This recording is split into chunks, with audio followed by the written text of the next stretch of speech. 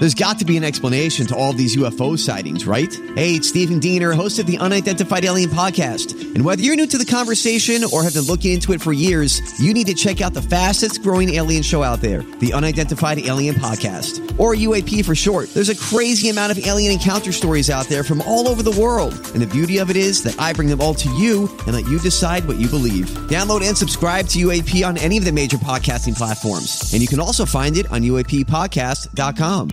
Yes. Welcome into another edition of the Tim McKernan Show on the Inside STL Podcast Network from the HomeLoanExpert.com studios. I'm your host, Tim McKernan. Thanks for tuning in to another interview here on the show. And our interview this week, it's kind of like by request, although I always enjoy the conversation we have when we talk, and it's with Alderman Scott Ogilvie of the 24th Ward. I guess it was about a week ago, maybe a little less, that he posted some news. And I was on Twitter right when he posted it, so I immediately went to the link, and he has a website, ward24stl.org. And he announced in what he described here in this upcoming interview that you're about to listen to as pessimistic, but he also made it clear that it's the best job he's ever had. He just wanted to lay out to people, both in his ward and throughout the St. Louis region, his reason for announcing that he will not be running for another term. And I recognize that for people who tune in and, I guess at this point, kind of doing the math on the back of the napkin here, since we've done a new interview every week since we started, I would imagine we've done 55 or 56 interviews that I say the person's name and you immediately know who the person is, which is a compliment to the producers who've worked on the show. But with Scott, I also recognize that unlike, take your pick of the various names, whether they be with the Cardinals or the Blues or Missouri or, in the case of Senator Jack Danforth, Senator Jim Talent, that we're not talking about a household name or some of the media personalities that you've seen on television or heard on radio in St. Louis. But I have found since doing this podcast, and then in particular, the questions from the audience portion of the podcast each week, that I get so many questions about my opinion of the state of St. Louis. What would I do if I were in a position of power? What would be some ideas to improve the region? That there is an appetite for this discussion. And when it comes to Scott Ogilvie, I think, and I started out the interview with this line of questioning, that I think when the Rams thing was going on, he was viewed as one of the enemies for those who wanted to see the city and the state do whatever it took to keep the Rams here. And then I think as time has gone on, that's what I think put him in the spotlight for many county residents who otherwise wouldn't know who the alderman of the 24th Ward is. I think when he would talk, people would go, you know what? There might be some policies we would certainly disagree on, but I can tell that when he's talking, he really believes what he says, and he's all in. He's all in both emotionally and, professionally. It was his only job.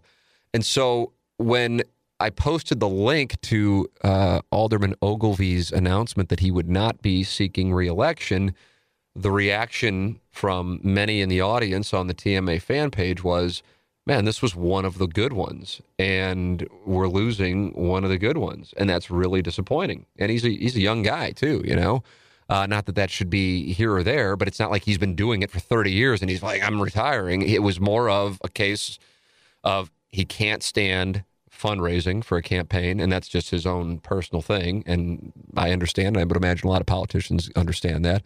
And then secondarily, it got frustrating for wanting to do things and feeling like he couldn't do them. And he actually made the analogy.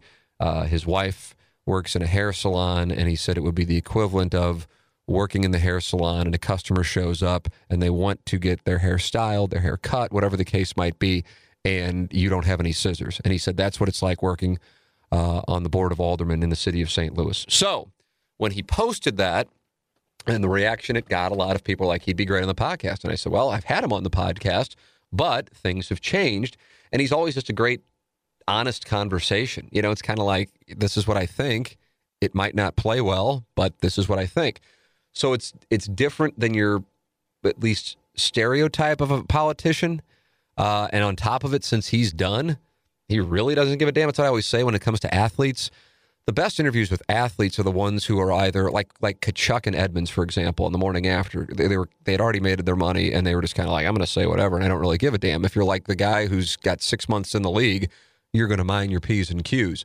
So a politician on his way out of office is the best, and then secondarily, a guy like Scott Ogilvie, who kind of says what he thinks anyway, it made for the perfect circumstance to have him on the show. So Scott Ogilvie is presented to you, as all of our guests are, by Mark Hanna of Evergreen Wealth Strategies at 314-889-0503 or online at evergreenstl.com. He is our guest presenting sponsor on the Tim McKernan Show. And I've said to people who will reach out to me, hey, do you know Mark? Or are you just doing a spot? And I get that. And I never take offense to it, because ever since I started in radio and people hear me doing endorsements, they wonder. So like with Metabolic Meals, which I started doing commercials for in 2010, and probably in about 20 minutes, I'll be having Metabolic Meals here 8 years later, almost 9 years later. If I don't believe in something, I'm not going to give some big endorsement. It's just the way. I can't do that. I can't do it. So when it comes to Mark, having gotten to know him, and then also knowing my own personal situation where I needed somebody like Mark, and I didn't realize I needed him till I got to age 40, and I'm going, oh my God, I didn't manage my money properly. I really passionately want to convey to the audience the importance of having a financial advisor. And this isn't like you have to have like some kind of multi-million-dollar asset management scenario here. This could be you're in your late teens or early 20s, and just having it organized and just setting aside just the smallest amount of money and what it can mean for you as it compounds over time. It's just so easy. And I think if I go back to myself in the early 20s, I'm just thinking to myself, not the early 20s, my early 20s, that I'm going, I don't really need this now. I don't even know what a 401k is. Who cares? And I want to be able to go out, and I want to play poker and bet and travel and whatever. I'll make money and I'll save it then. And it's just like, gross. Let somebody who understands the program take care of you. And his name's Mark Hanna with Evergreen Wealth Strategies at 314-889-0503, or check him out online at evergreenstl.com. So Scott Ogilvie, the alderman of the 24th Ward, came into the studios, and we talked about a wide variety of topics. But we start out with the discussion on what was the thought process that led him to make the announcement that he would not run for alderman for a third term. And this is Scott Ogilvie from the HomeLoanExpert.com studios. So, Scott, when you made this announcement, there are a lot of people who I feel like a couple of years ago, when you were at the forefront of not necessarily being on board with the city and the region was attempting to do with the Rams, who now go, this guy, whether I agree with him or disagree with him, he puts it out there. I buy into what he is saying, whether I agree with him or not. And it kind of bothered people. I saw a lot of people writing, we just lost one of our best alder people. That's what I saw. Yeah, that's flattering. I mean, I suppose, I've tried when you have a little platform as alderman, and I've tried to use that to get, my opinion or what I think is an opinion that needs to be heard out there. And so it's nice to hear that people have been listening sometimes. Yeah. And I think I'll certainly miss having that platform sometimes. I'm always curious when someone makes a decision of this magnitude, and I realize in the whole scheme of things, we're talking about the Board of Aldermen in St. Louis, but still it's significant here to a lot of people listening to this. The thought process that got into it, what you wrote at ward24stl.org really resonated with a lot of people, I thought. But there had to be a process to get to the point where you made the decision and then wrote what you wrote. So if you could give me the context on that. Sure. I mean, so I would have had a primary in March of next year, and we were getting into the season where I really needed to start campaigning and start raising money. And I just wasn't feeling 100% about it. And I didn't want to go out, ask people for money without being fully committed to it. That I don't like raising money in the first place. And it just did not feel right to me to do that unless I was fully committed to doing another campaign. So, as you say, this is not the most important position in the world. It's kind of peanuts in the big scheme of things. But, for me personally, it was just it's a yes or no thing. And I had to decide, well, if I just make a decision now, I got a kid, a mortgage. I got 6 months to look for another position, rather than just letting it go until the last minute. And also, making a decision now gives whoever else wants to run, it gives them enough time to consider and figure out if they want to do it. So the column I posted, I think, was really about explaining the frustrations and the challenges that I clearly, not just me, experiences that I think are kind of endemic to the whole system of regional governance. And I don't know that those challenges are any worse than they were 3 or 4 or 5 years ago. I can't quantify that in any way. But what I do sense is just this structural problem that we can mess around with a different program here or a different approach to some topic there, but I don't think that at the end of the day, I don't think that's going to really reap the results that the region needs to see. So I was hinting at the fact that we need a bigger solution to the challenges within the region, and I think that means a big reorganization of local government. That's what my time at City Hall has pointed to. I think we have lots of smart, capable people in local government, and I think that largely they are trapped in a system that we've arrived at accidentally, but a system that just doesn't work very well. And when you say it's a system that we've arrived at accidentally, I'm sure there are a lot of people listening to this. And man, I'll tell you, anytime I do a podcast each week, I call questions from the audience. I feel like every one of them is, what do you think about St. Louis? Where do you think we're going? Would you want to see your children grow up here? All these questions. So people are in tune with it, I think, way more so than 5 years ago. And I think a lot of it is, it's kind of like if you want to learn about working out or learn about nutrition, you have to find out the answers before you can then go forward with the solution. You have been on the inside. So many of us have not. When you say the system that we've kind of accidentally arrived in, what is that system? Of a divided city and county, and then a county with, I think, 88 municipalities at this point. And so you have this fragmentation of government that has been talked about a lot. But what I think the result is over time is that service delivery to large parts of our region are inadequate, and we don't have the right tools to fix those problems because of how tax revenue is divided up, because of how there's sort of perverse incentives for municipalities to use incentives to move jobs around, how we can't apply the level of resources necessary to fix acute problems. And I think near the top of that list is the acute problem of violent crime in the city. I think regionally, we have the resources to do that. We could, if you were pooling all of the tax revenue, you could with a more sort of laser focus and adequate resource delivery, help, I think, catch people committing violent crimes, but also do a lot socially to interrupt the cycle of violent crime. And what you experience at City Hall is that, everybody is frustrated and beyond frustrated, devastated by the level of violent crime. And yet we don't have the tax base to deal with, to do the corrective things we all wish we could do. And we have this dynamic where, the perception is if you move 5 or 10 miles, you can insulate yourself from the problem. But that's not the way you create a healthy, functional region.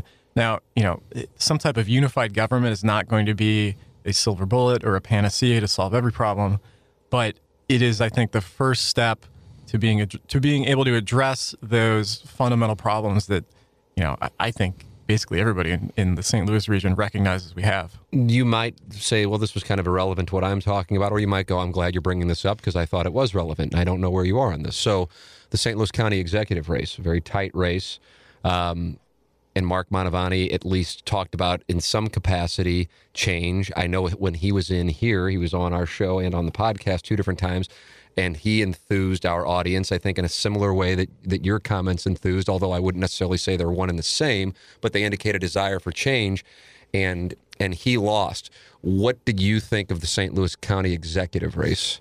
Yeah, I mean, it was an interesting race. I mean, to be perfectly honest, I'm sort of surprised Mantovani did as well as he did, being a first-time candidate. And what was on the ballot? Exactly, and the union vote, right to work, and Mantovani running a Democratic primary with sort of a Republican background. But the fact that he did as well as he did, and he was talking about those things, I think is an indication that perhaps people in St. Louis County are more ready to hear about this stuff and talk about this stuff than they would have been a decade ago. And that is a good thing. And I don't really have a strong opinion on that. But if Mantovani was out there saying, yeah, it's time to consider reorganizing local government, and he, got 49.5%. Yeah.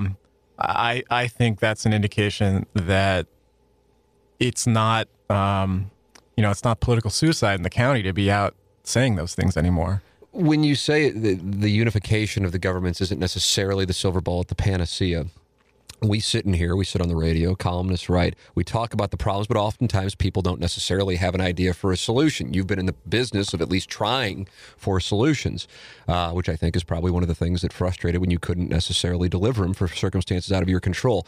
In an ideal world, so we're talking idealistic more so than pragmatic, but in an ideal world, what would you say are some of the elements of solution for St. Louis and the region? What I think is the city and county ought to be one big city of 1.3 million people. We'd be one of the 10 largest cities in the country.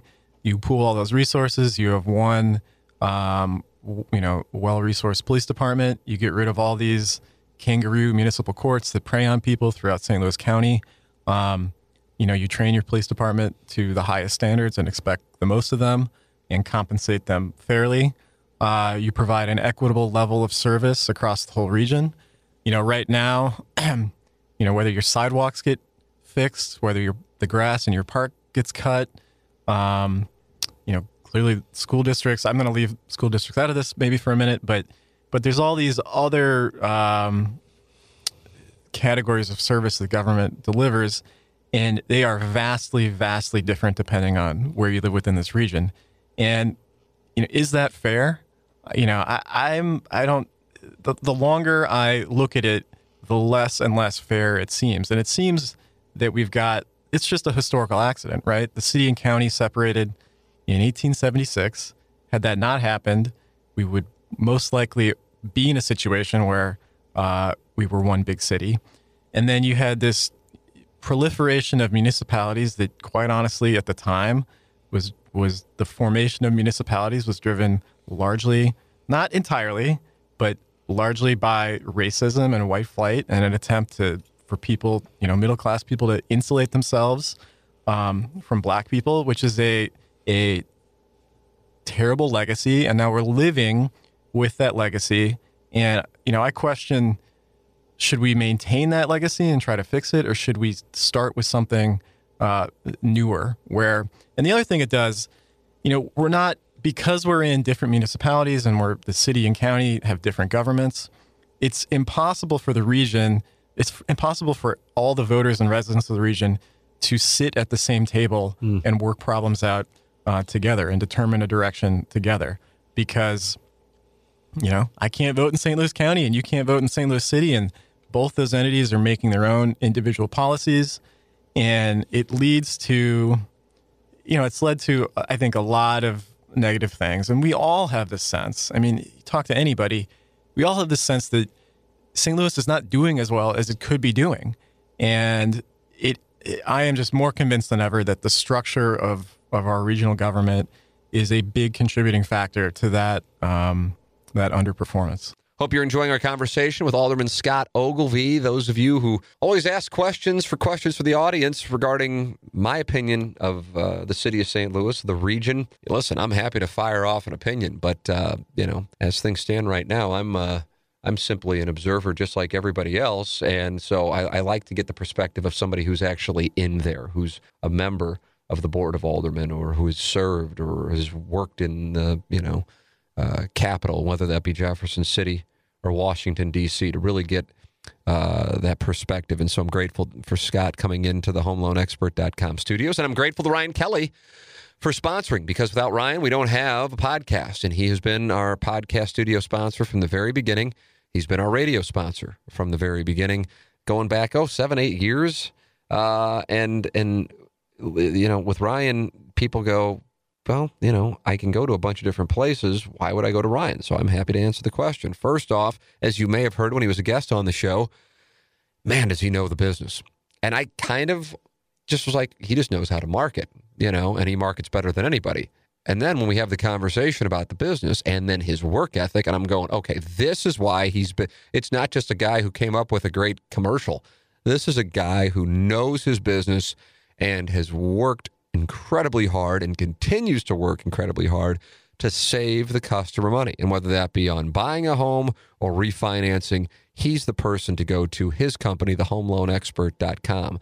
He's our sponsor, but he's also a guy I know I can count on and a guy I know I can recommend to the audience to take great care of you. Online at thehomeloanexpert.com, Ryan Kelly. I have 2 questions. Usually I try to separate them, but I'm worried I'll forget one of them, so I'm going to ask them both, and you can answer them however you'd like.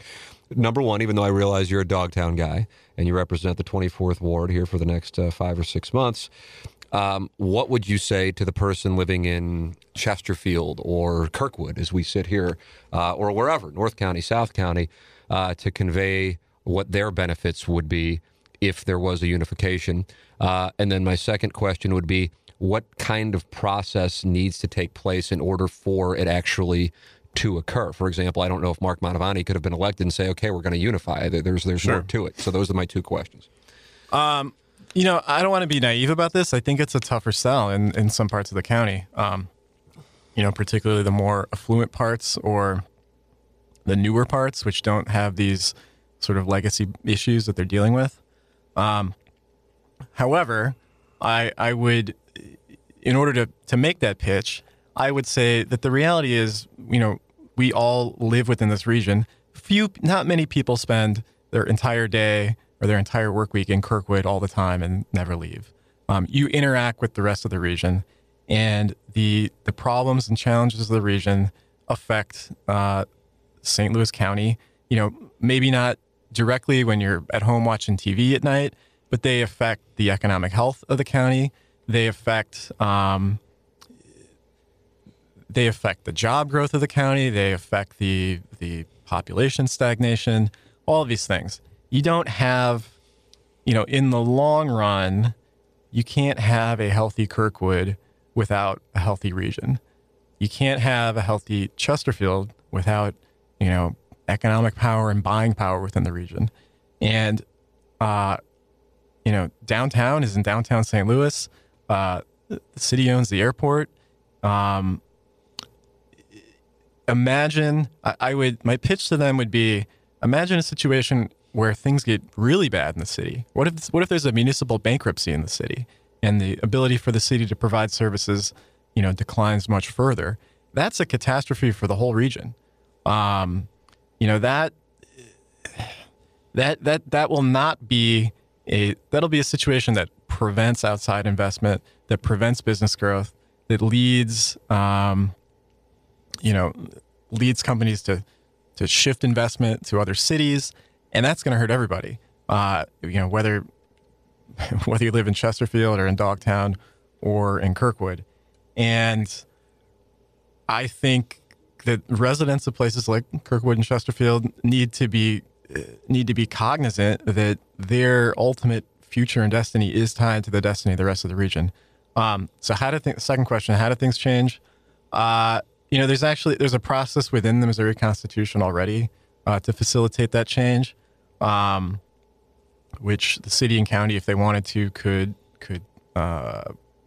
begin that process at any time. The alternative is to amend the Missouri Constitution, and the Missouri Constitution governs the establishment of cities and counties. And if the Constitution was changed, you could combine city and county that way.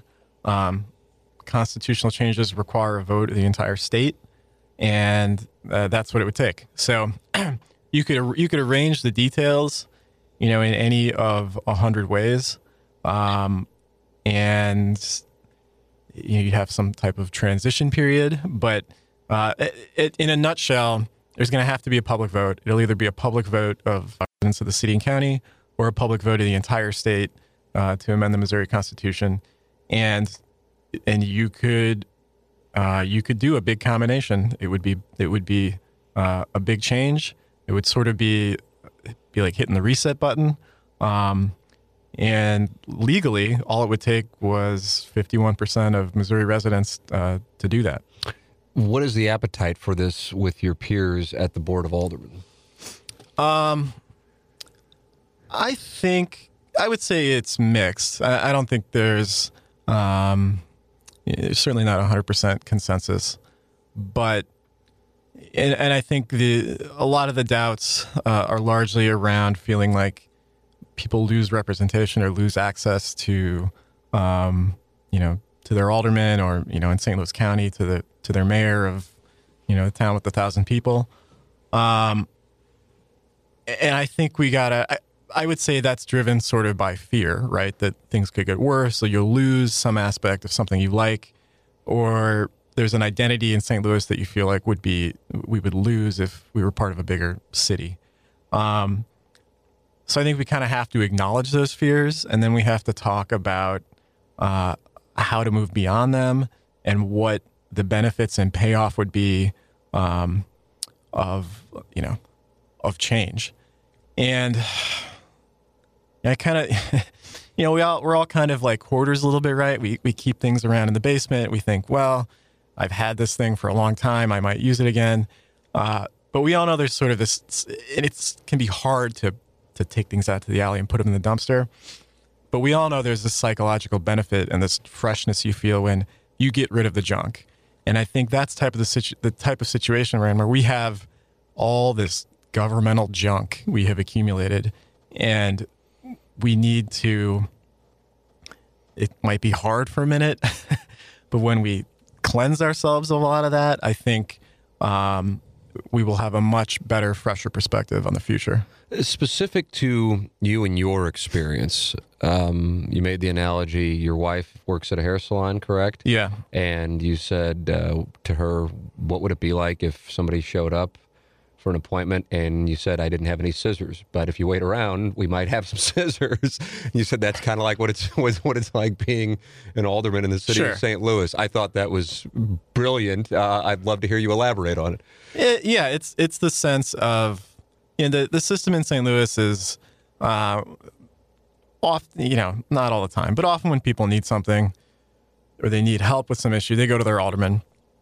And a lot of times you can help them. But sometimes you end up in this weird situation where you feel like the city can deliver this service and it just doesn't happen. And that's a dynamic that I found, over time grew to be more and more frustrating, because you don't like to disappoint people. I mean, you want, when people need assistance with something, you want to help them. And when it doesn't work, it gets to you. And part of the issue in St. Louis is that, the aldermen are often the face of local government, but we're not directly in charge of anything. So when I need a department to do something, or, sort of do me a favor to get something done quickly because it's important, if they don't do it, I don't really have any recourse to get them to do it. And that's not to say, I'm always quick to say, I'm not here to bash or criticize city departments, because I see, most of the time I see people working very hard and doing their best. And sometimes I see city employees doing things that are honestly heroic, going above and beyond all the time. But even that heroicism can't always keep up with the level of need that is out there. And that's, it's gotten to me a little bit. So when you say it's gotten to you, like the fact that people are asking and you can't deliver, is that what you're saying? It's gotten to you? Yeah. And I think, and I think the underlying issue there, it's certainly not a lack of effort, but it's a lack of tax base and resources to get the problems fixed is often the real issue. And, you know, probably don't have time to do a full analysis of, you know, why we have a stagnant tax base in the city, but there are really structural problems now to correcting that. And so I don't see, you know, I'd say it's sort of equal odds at this point, whether it gets a little better or a little worse. But there are major structural issues at play that, you know, I don't see us correcting without some serious regional change. You went out of your way to note that it's not one person's fault, as you wrote at ward24stl.org. When something goes wrong, people will blame the mayor, as the case might be. And that's just the way that people are. And what you're trying to explain is it's a system and not an individual. How would you describe your relationship and your position on Lyda Cruz and what, about a year and change into her? Yeah, I mean, well, my relationship with her is, I mean, we were friends and colleagues when she was on the Board of Aldermen. Our wards are adjacent. There was a number of things we worked together on.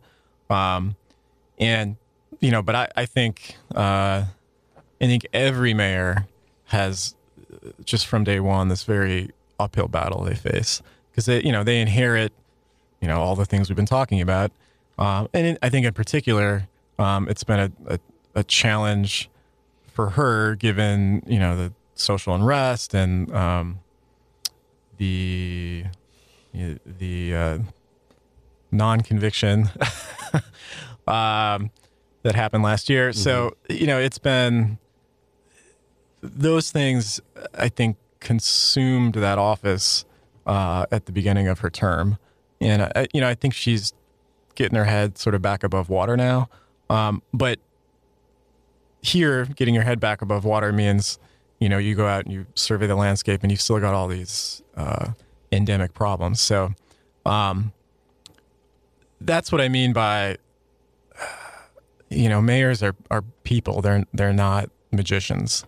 And no matter how hard any mayor in St. Louis is trying, they're up against, you know, the same stiff headwind that is gonna be a challenge to overcome for anybody.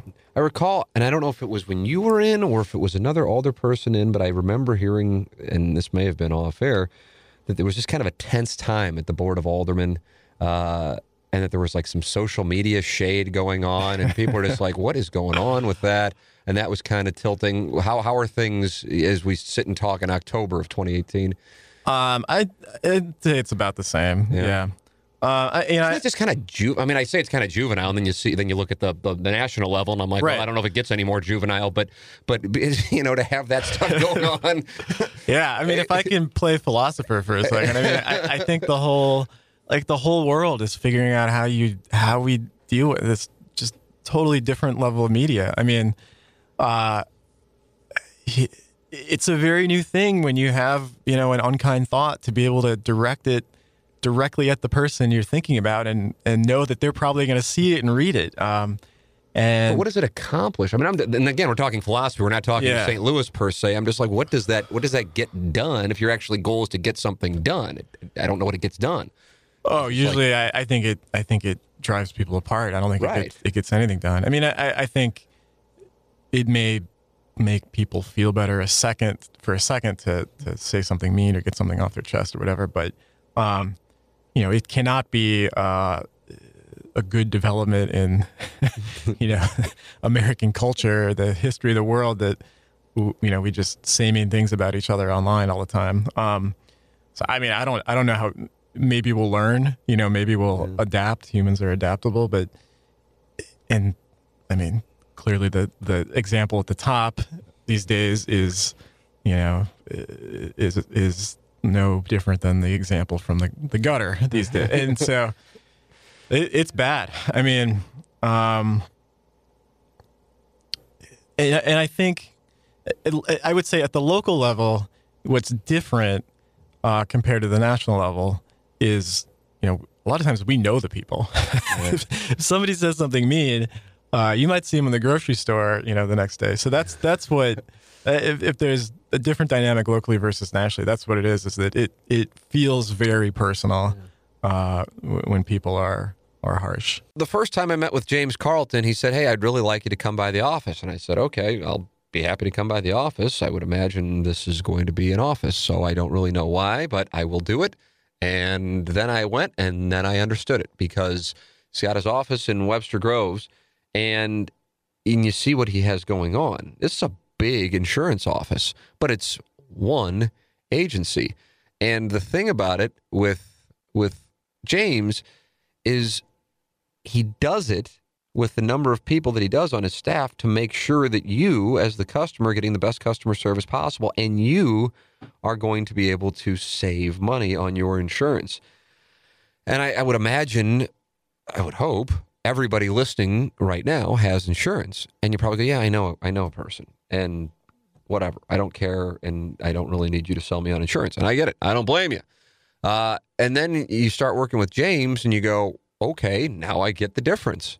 And there is a difference. And there's a big difference, actually. And it's not really a shot at the people I've worked with in the past at all. It's just an appreciation for the diligence and the customer service and the ways to save money that James Carlton can provide that others just don't. And it's that simple. And that's why he is the person that I speak so highly of here. His number is 314-961-4800, or you can see him online at carltoninsurance.net. That's carltoninsurance.net. He's going to save you money. He's going to provide you with customer service that you're not going to find anywhere else. And he's just somebody that, I'm telling you, if James said, "You know what, I'm done advertising on the podcast," I go, "Well, that's disappointing, but it's not going to change my opinion." This guy knows this business, and it's important. Like I said, I don't think I had an appreciation for it until I started working with him. I'm like, wow, this guy really does know this business, and there is a huge difference on the customer. 314-961-4800, to go online at carltoninsurance.net. James Carlton. A couple of things that I saw you tweet about here last week with the announcement regarding MLS, that at first glance you liked what you saw, if I'm paraphrasing properly. I don't know since that announcement if you've had a chance to look into it more, but overall, your thoughts on what has transpired with the Taylor family and Jim Kavanaugh and the new effort for an MLS team. Yeah, I would say so far so good. So if we go back and remember, there was a Board of Aldermen passed a bill that authorized a public vote that would have created some new revenue for a soccer stadium last time. I think the vote was about 53 against, 47 for, something along those lines. And so it's clear that, there's some level of support even for public financing of a stadium. The new proposal via the Taylor family basically only gets public revenue off the site via what amount to user fees on tickets or concessions. There's no sort of additional obligation to the city to pay for anything. So they're putting more capital in on the front end, and I think are willing to take on more of the maintenance of the facility. And I think the things to really like about the proposal, much like the last proposal, it's a very good use of that site, which is a completely unnecessary highway exit that we want to get rid of anyway. It's sunken in the ground. So it's hard to think of any potential use for that area beyond a big project like this. I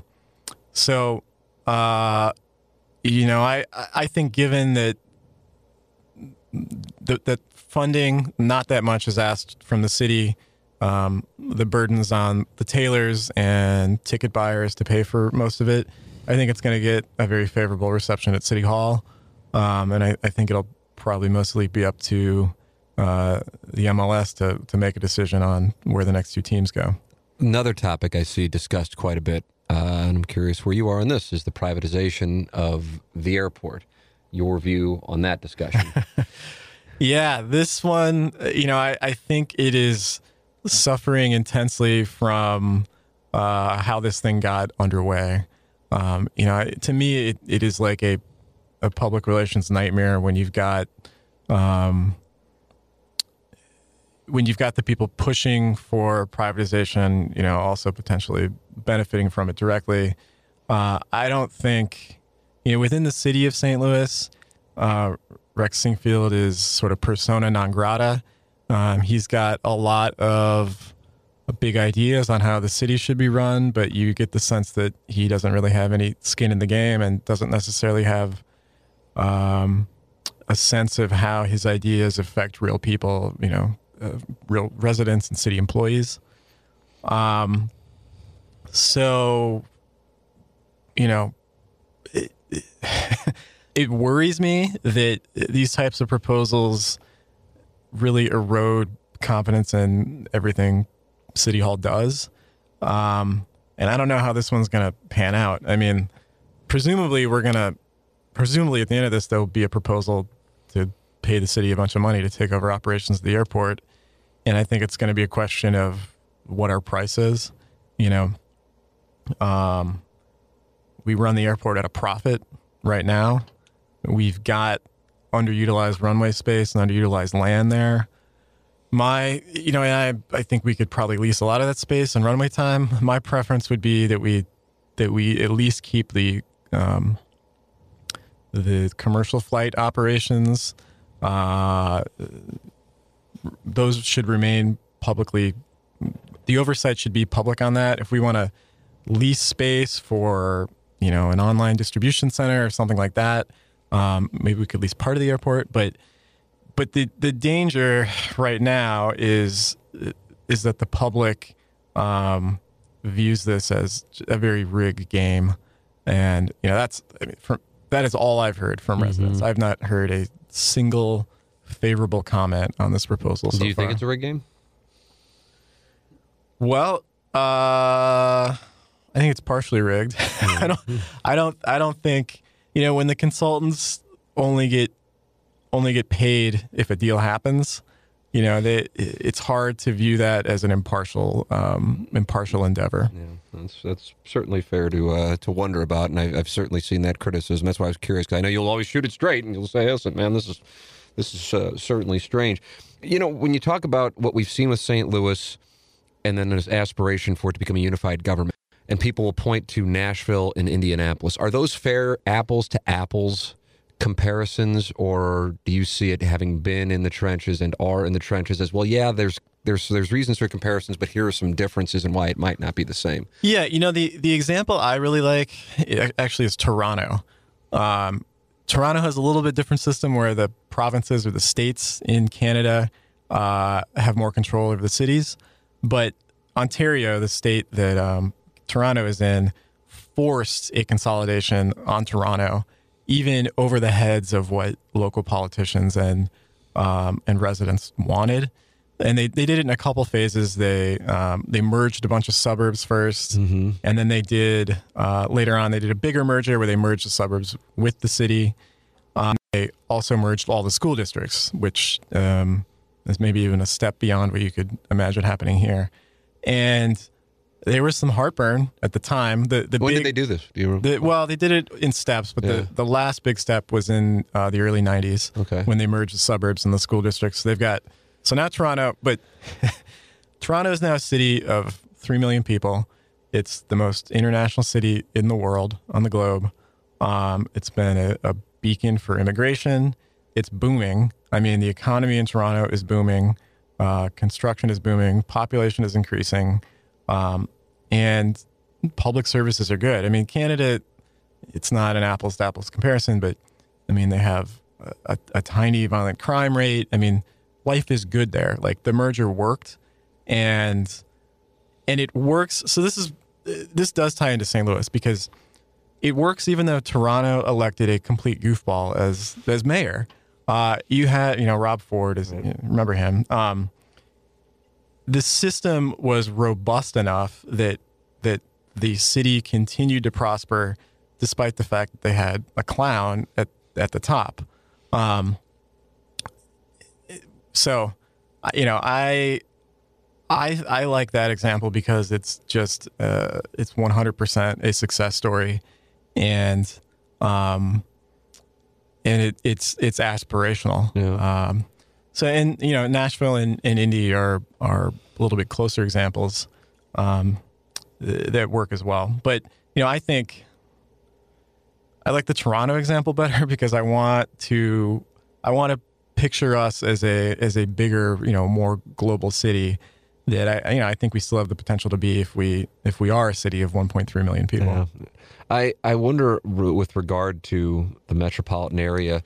I had Vince Shamel in here, the former mayor, and he was, and I don't know what your views are on Vince Shamel, but one of the things that he said he thought that was an issue for St. Louis is, unlike some of these other places, a healthy percentage of the population lives on the other side of the river, Illinois, or if you wanted to take it a step further, with St. Charles County in the Missouri River. And that's something that the ideal scenario for St. Louis is to view it more of a region as opposed to the city and county, because it is when you include the Metro East and St. Charles County. I don't know what the solution to it is. That's something that a lot of these places we talk about don't deal with. Yeah, absolutely. I think having a metro region that's in two states just adds another level of complexity to everything you do. I think Bi-State and the Metrolink system are the perfect concrete example of how this works. We all know that there are security issues on Metrolink, and unraveling how you fix that is this incredibly complicated thing, because you're dealing with Bi-State was created by an act of Congress that gives them certain rights but certain limitations on what they can do. One of those limitations is they can't have their own police force. So you've got city police, county police, you've got police and sheriffs in Illinois doing security.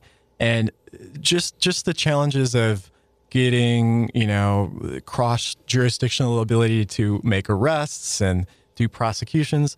That's been this thing that, what does the public want? They want a safe public transit system.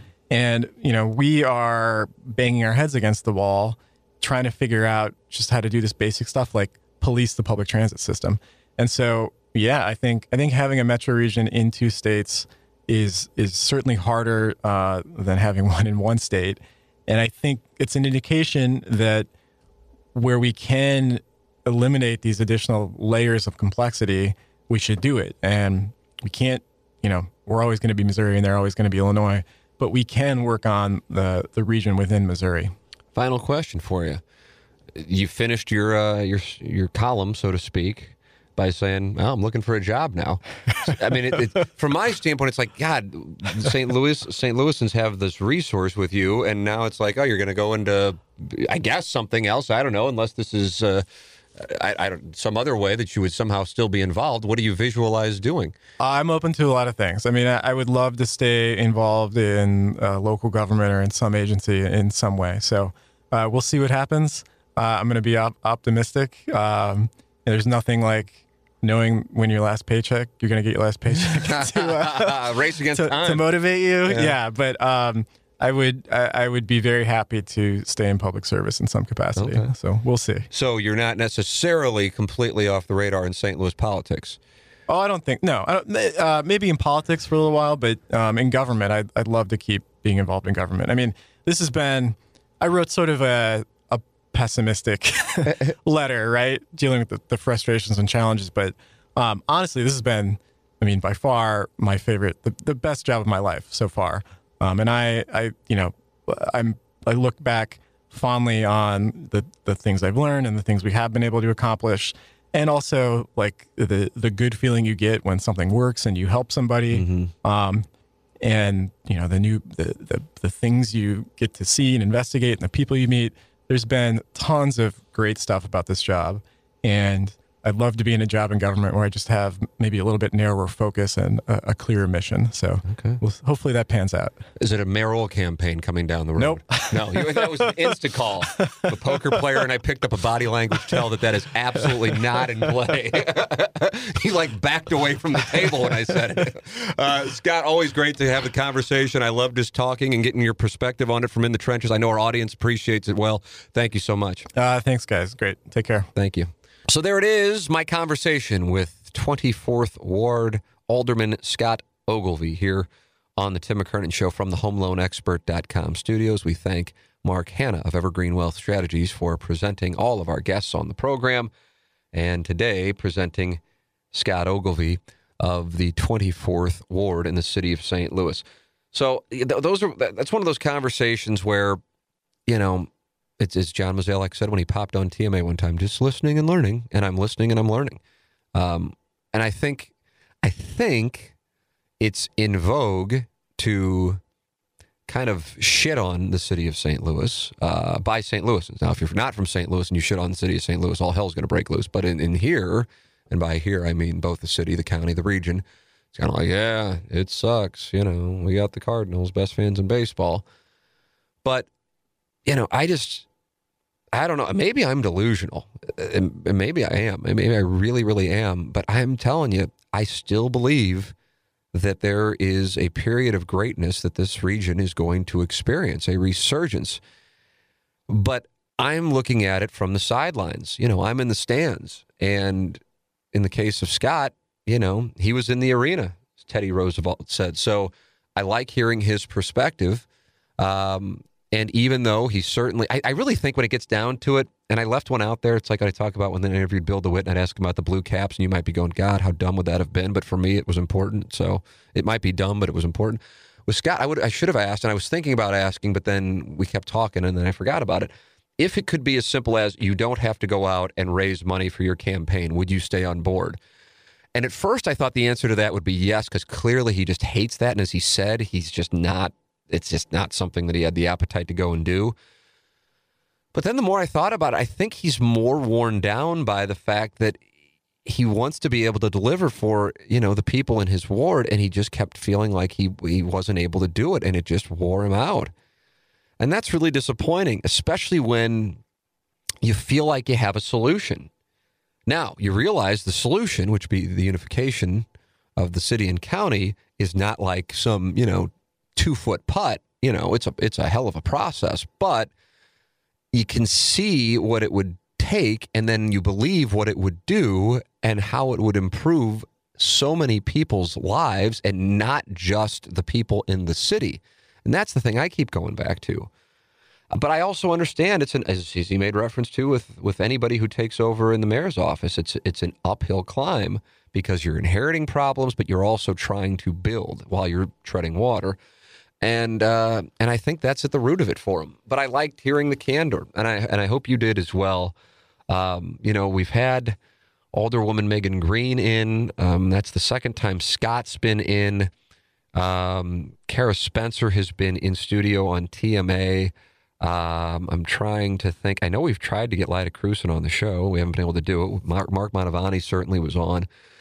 And it's just, some of these times, these interviews that, well, I mean, at this point now I know, but when I was first doing it, or I was first doing questions from the audience, and I'm like, I'll just be candid with you. When Mark Mantovani's staff emailed me about coming on the show, they kept bringing up the fact that he went to St. Louis U High, and I was like, I don't know who this gentleman is, and I kind of felt like you're trying to get him in and get to our audience by like using the St. Louis U High thing, like as if he went to Vianney. I'd be like, no, sir, but he went to SLU, so I'm in. It's just, so I'm glad that we had him in, and then we had him in, and the response that interview got was so much more significant than I ever anticipated, and then it made me aware that for the audience of this podcast, which certainly was not the goal when I set out to do it, I just like having conversations with people, but that there's an appetite amongst the audience for these conversations about St. Louis, which I just truly, up until starting to do this, I was unaware of.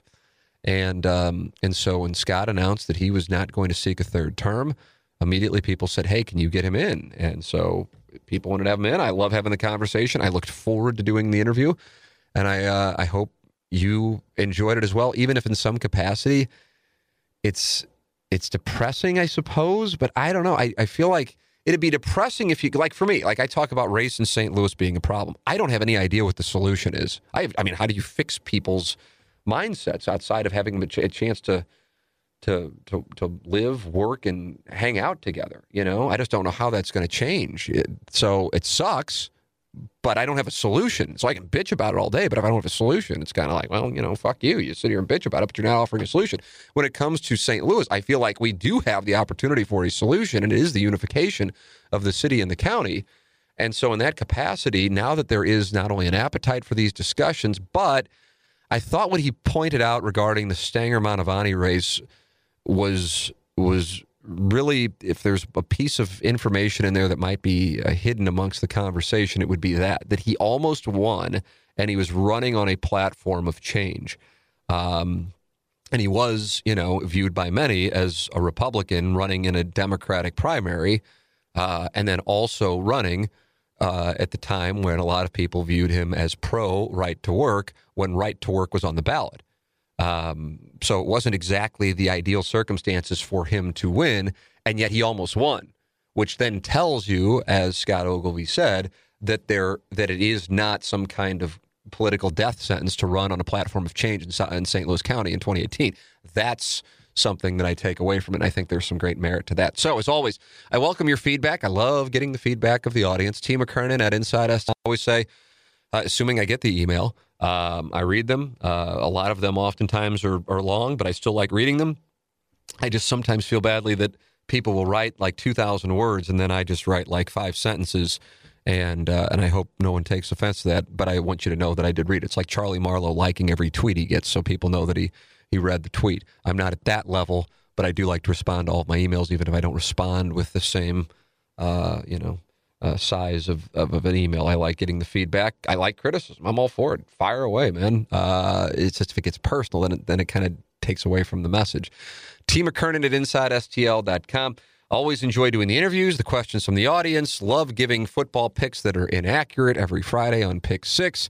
It's all part of the Tim McKernan Show. Without Ryan Kelly and the HomeLoanExpert.com, without James Carlton, the Carlton State Farm Insurance Agency, without Mark Hannon, Evergreen Wealth Strategies, without Tom Schmidt and Salt and Smoke and his catering at Salt and Smoke online at saltandsmokestl.com, and without Johnny Londoff Chevrolet at I-270 and the Washington Elizabeth exit, and online at Londoff.com, and Seth Goldcamp and Design Air Heating and Cooling. We have no podcast, so please support the sponsors. And if you've noticed the podcast is getting more popular, please get on board with the podcast. We'd love to have you as a sponsor. T. McKernan at InsideSTL.com is how you can reach me. All right, I hope you enjoyed the conversation with Scott Ogilvie.